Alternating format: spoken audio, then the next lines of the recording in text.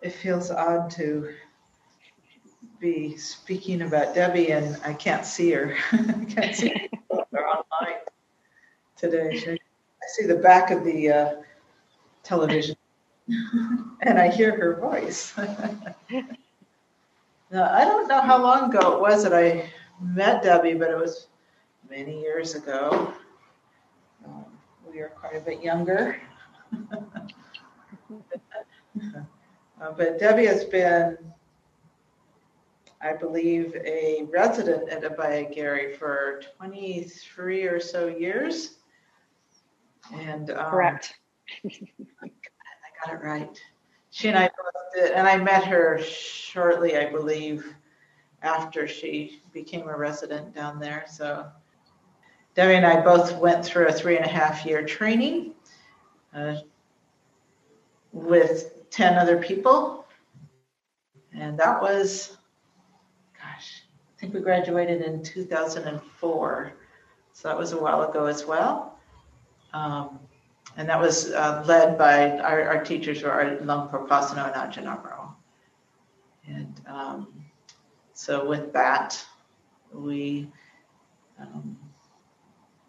were sanctioned as lay ministers of the community of Abaya-Gary. So we're like a bridge for lay people who enjoy, find benefit from this lineage. They're not having any more trainings, but along with that, Jessica Swanson is kind of under that wing. And, so Debbie has been for many years been part of the teaching core of the annual Abaya-Gary Thanksgiving retreat. We didn't have a Thanksgiving retreat per se this year. They called it a winter retreat and it was all online. But, so it's just, and Debbie comes here once a year, visits us once a year minus this pandemic year. Do a day long. So it's lovely to have you here with us today, Debbie. I really appreciate it. So we have people online and a few people here as well. And with that, I'll just go ahead and turn it over to Debbie. Thank you very much for being with us today. Thank you. It's lovely to be there. The last time I gave any kind of reflection or anything with a group of people was actually at Friends of the Dhamma in January of 2020. Little did we know what the year would be.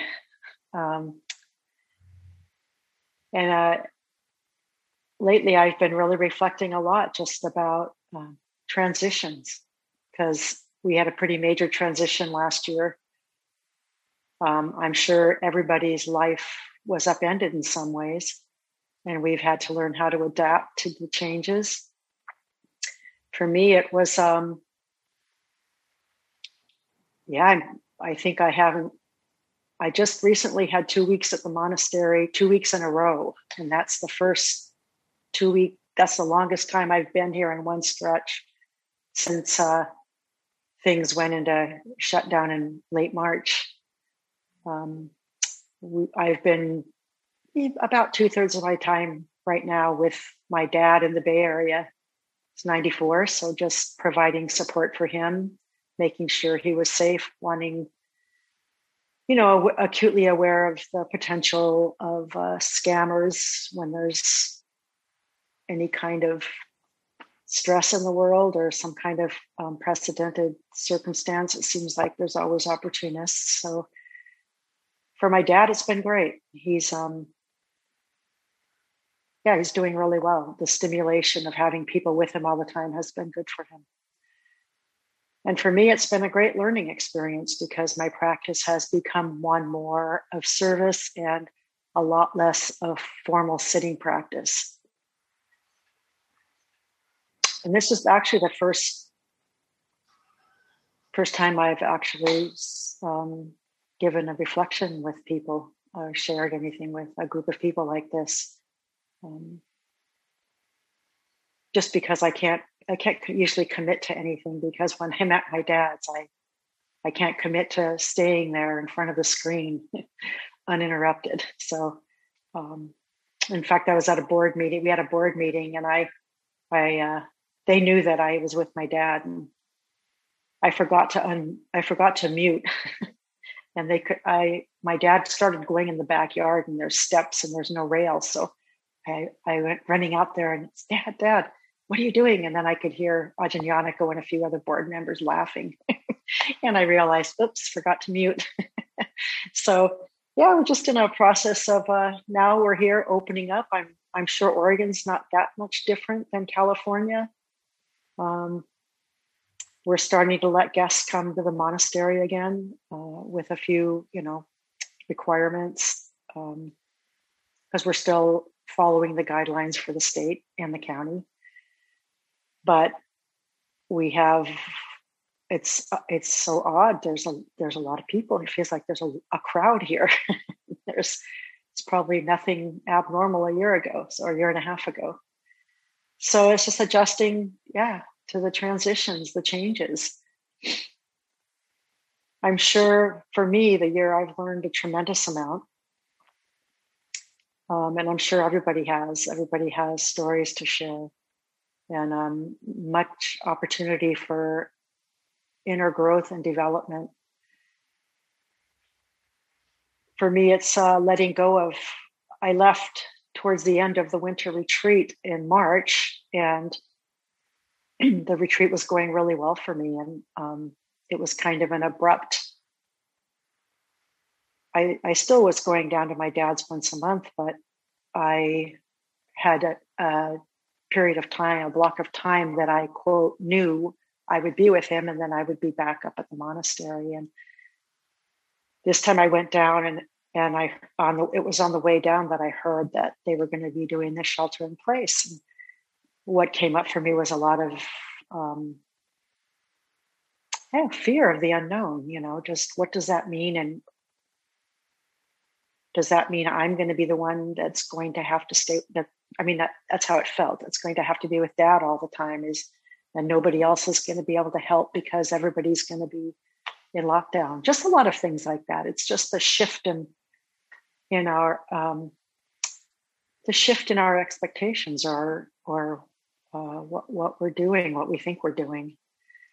And we're going through that again right now in some ways, because it's a shift into learning how to be with people again instead of these two-dimensional images, how to be with other people, how to be with them socially, and how to be sensitive to the ways that we've shifted and that perhaps they've shifted as well. When we see people, do we anticipate that they're the same beings, the same things are the same for them as it was before? As we go out into the world more, are we expecting to see things unchanged from what they were a year and a half ago? Are we expecting to see our favorite restaurant or our favorite store? And a lot of things have shifted, and we're still learning what those shifts are. And things may never return fully to what they were before. And it's this constant mode of adapting to the circumstances that are before us. I know I find that the latest kind of schedule that I've had is 1 week at the monastery and then 2 weeks with my dad. And what I found over the past year and a half is, a little over a year, I guess, the transitions, those periods of transitions are really, really, really wonderful opportunities for a more intensive observation practice. And they're also quite, I find them quite fatiguing, I guess is the word that I would use. They seem to take more energy, kind of tying things up at one end and then coming back into a completely different environment in a lot of ways. Being there, catching up with things there, getting back on board there, and then the transition of going back, leaving again, and arriving again.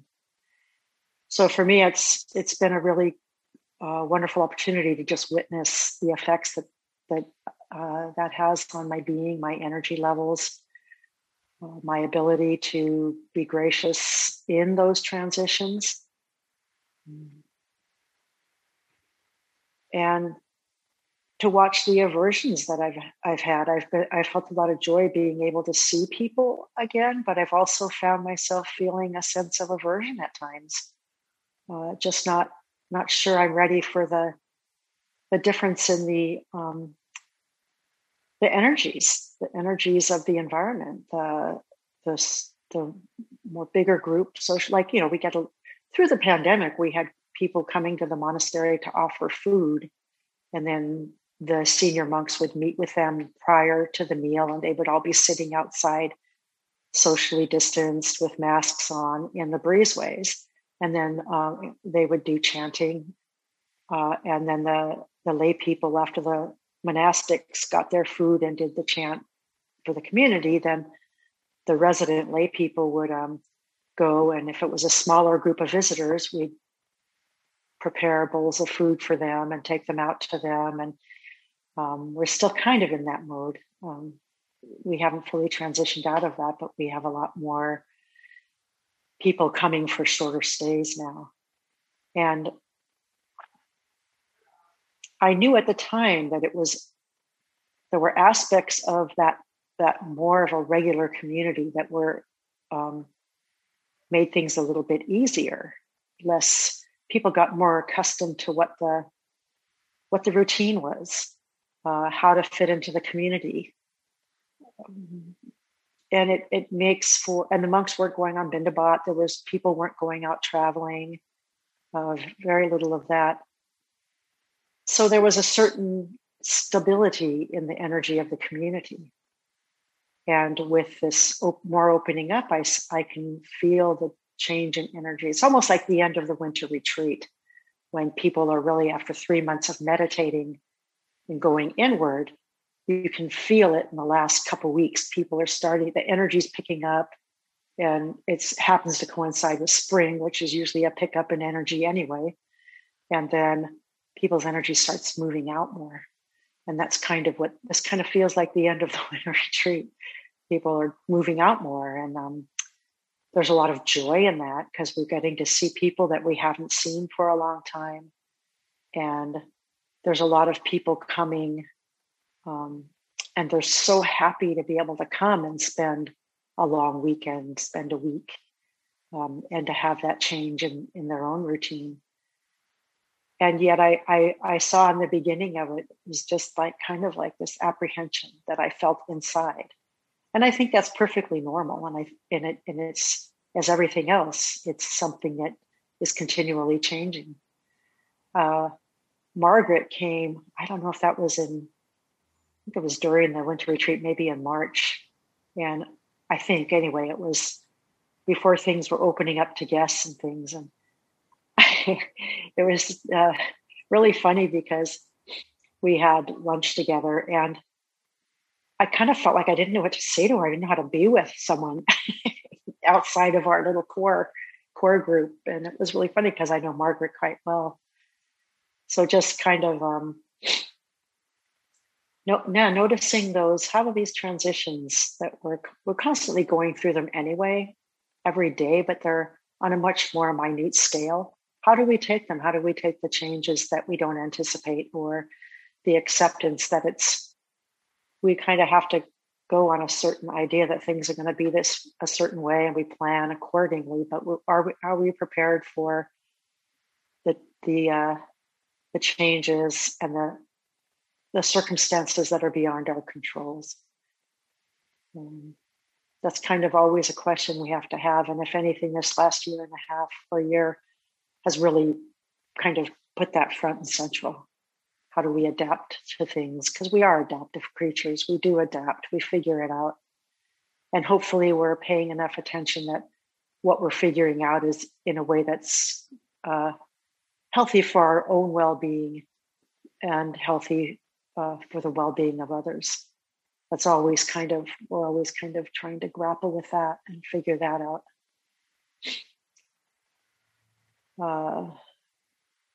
So that's something that's just a reflection that I've been having quite a bit, because just as things are picking up more, we're starting with my dad. It was, for a while, 3 of us were doing it. Then there were 2 of us. And then it was my sister and I again, always trying to be safe. And now it's opened up enough that my brother, who hasn't seen my dad in a year, he started coming last month and was with my dad for 10 days. And I noticed the changes just in the way that things are at the house, because everybody has a different idea of, how the kitchen should be, how things should be laid out and stuff, and what food's in the refrigerator, or what kind of shopping do I have to do ahead of time. And my sister and I got into a routine with a really very good communication, because we got really familiar with each other's habits. And so we can communicate really well on what we need. But now there's another individual thrown into the mix. And so I went back, and my brother overlapped with him for a couple of days, and things were shifted in the refrigerator, these little things, but just differences. And I realized, we had a routine, and now that's going to change. And we have to expect that it's going to be a little bit different now, as more of the family gets involved in participating with staying with my dad and the care of my dad. And then we were having to learn how to communicate a little bit more broadly now, because there's more individuals involved. And how do we schedule, who comes when? And it's just all that. It's just kind of interesting. Takes a bit more energy. And so how are we protecting our inner foundation and our inner calm and our inner groundedness as we come out more and more?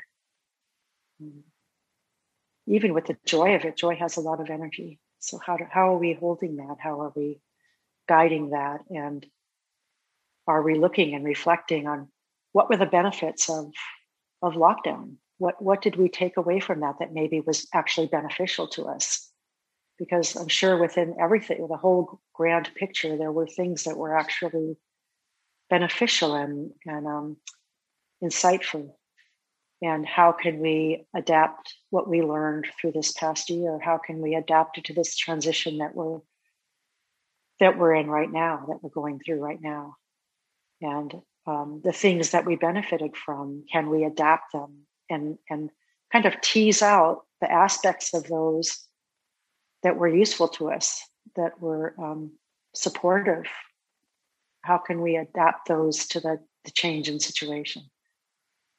Those are just some of the things that I've been reflecting on more in the past, I would say in the past month, as things have opened up. And I haven't really spoken to people. This is actually a new experience for me. Giving reflecting, sitting with people, and it being 2-dimensional, because I've been on the other end of things. I've had board meetings like this, but that's a little bit different. But and I don't think these Zoom sessions are. I think a certain aspect of them, I think that's here to stay too, because for a lot of people, for me, I couldn't tap into a lot of the special meditation sittings and stuff that were going on, because I realized pretty early on that when I was with my dad, that was my priority, was time with him and being attentive. And I didn't feel like I could really be present with Dhamma talks and stuff, Dhamma meditations fully, if I had to have that other ear out for what's going on with my dad, happening with him. So, but for a lot of people, they found it incredibly rich time for Dhamma. I mean, the opportunities were amazing. How many opportunities there were to meditate with different groups, with different teachers. We had a discussion it's kind of going on currently that with the monastery. Of course, this year they'll still do a retreat, our annual retreat, and it will be a Zoom because it's just nobody wants to take the chance until we're sure that, we're more certain that things are stabilized out there. But, trying to rent a place and going through all that and setting up a retreat with the possibility of things canceling or something. So this year we'll do another annual retreat, but it will be, again, a Zoom retreat. But we're not sure what's going to happen in the future. Some people actually really prefer this because more people can tap into it from all over the world. And that's a wonderful opportunity. So yeah, a lot of things have really shifted. And how are we going to adapt to those? And I know a lot of people have appreciated that the monastic community has been live streaming the pujas. So when you're in your home, it's a wonderful support to feel like you're actively participating on time with another community, a community of people that are sitting together, chanting, meditating. So there's a benefits to that. Personally, I kind of find it like I'm sitting at the monastery. I don't know how many of you have been to the monastery, but I could have used the upstairs shrine room that they use for the pujas, but it's also the mealtime right now. So if there's guests, they meet right outside that hall. And I thought, I'm downstairs, and it's our little meditation room. It's also the room where we have little cubbies where we have some ashes of people from past their lives, and we have them interred in little cubbies. And it's just a small space, and for me, it's more intimate. And that's really always been a really important aspect of me being able to sit in front of other Dharma practitioners and share my own experiences or my reflections. It's always been that sense of intimacy has always been invaluable to me, because then I find it easier to speak from my heart. In this tradition, that's definitely how Rinpoche asked his monastics to when they gave talks to, try not to go from a prepared perspective, but just, have an idea of maybe what you want to talk about, but just kind of trust that what flows through the heart will, picking up on the energies of people around, or just be more real in a way, more intimate. So I decided this room would be better, and it is a lot quieter than it would be upstairs. I did hear some kids go by. They were outside doing something, and I've got my little earbuds in to kind of help focus in what you're hearing on what I'm hearing. But it's also kind of nice. I'm sitting here with an image of Rinpoche behind me. I've got a Buddha image and a Kuan Yin, and it's just a really soft, gentle space. And I don't know, I've been really resistant to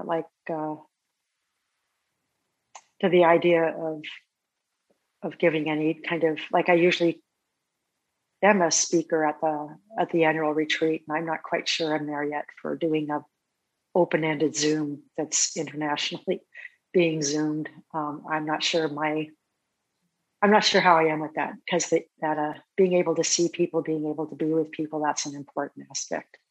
And I'm a bit intimidated by the thought of people from Malaysia, people from Thailand, people from England, from all over the world tapping in. So, and I'm also, because I'm with my dad, I can't really commit to any period of time yet. So we'll see how that unfolds. That's another thing I'll have to figure out as things keep shifting and keep transitioning. But for me, I just want to keep reflecting in on how am I dealing with this shift? How's that striking me? What's coming up, and how am I adapting to it? How am I respecting those things that I realized were really useful to my practice? Am I still able to respect those as I transition into other types of atmospheres and settings. And as the energies open up more and we're interacting more on an in-person level, it's really fascinating because I can be kind of a hermit, but I also have a very gregarious side, and I love people, and yet I really love my solitude. So how can I adapt to that balance and that change that we're all going through this. We're all adapting to this together, and we're going to have to do this dance together as well. And then the other adaptation here is this is a time in the community here, which it's a time for people to move. And now that there's more movement allowed, the community's in shift, which it hasn't been for a year. It's been a pretty stable community. So as you know, Lumpur Pisano, Ajahn Kurnadamo, and one of the Anagarikas here are going to be going to the Hermitage at the end of June. And I'm anticipating that you'll see them in Portland, which will probably be a grand treat. And I feel a lot of mudita for you. Lumpur is in great form, and he's taken his role as the guiding elder. It's been a delight for him. That's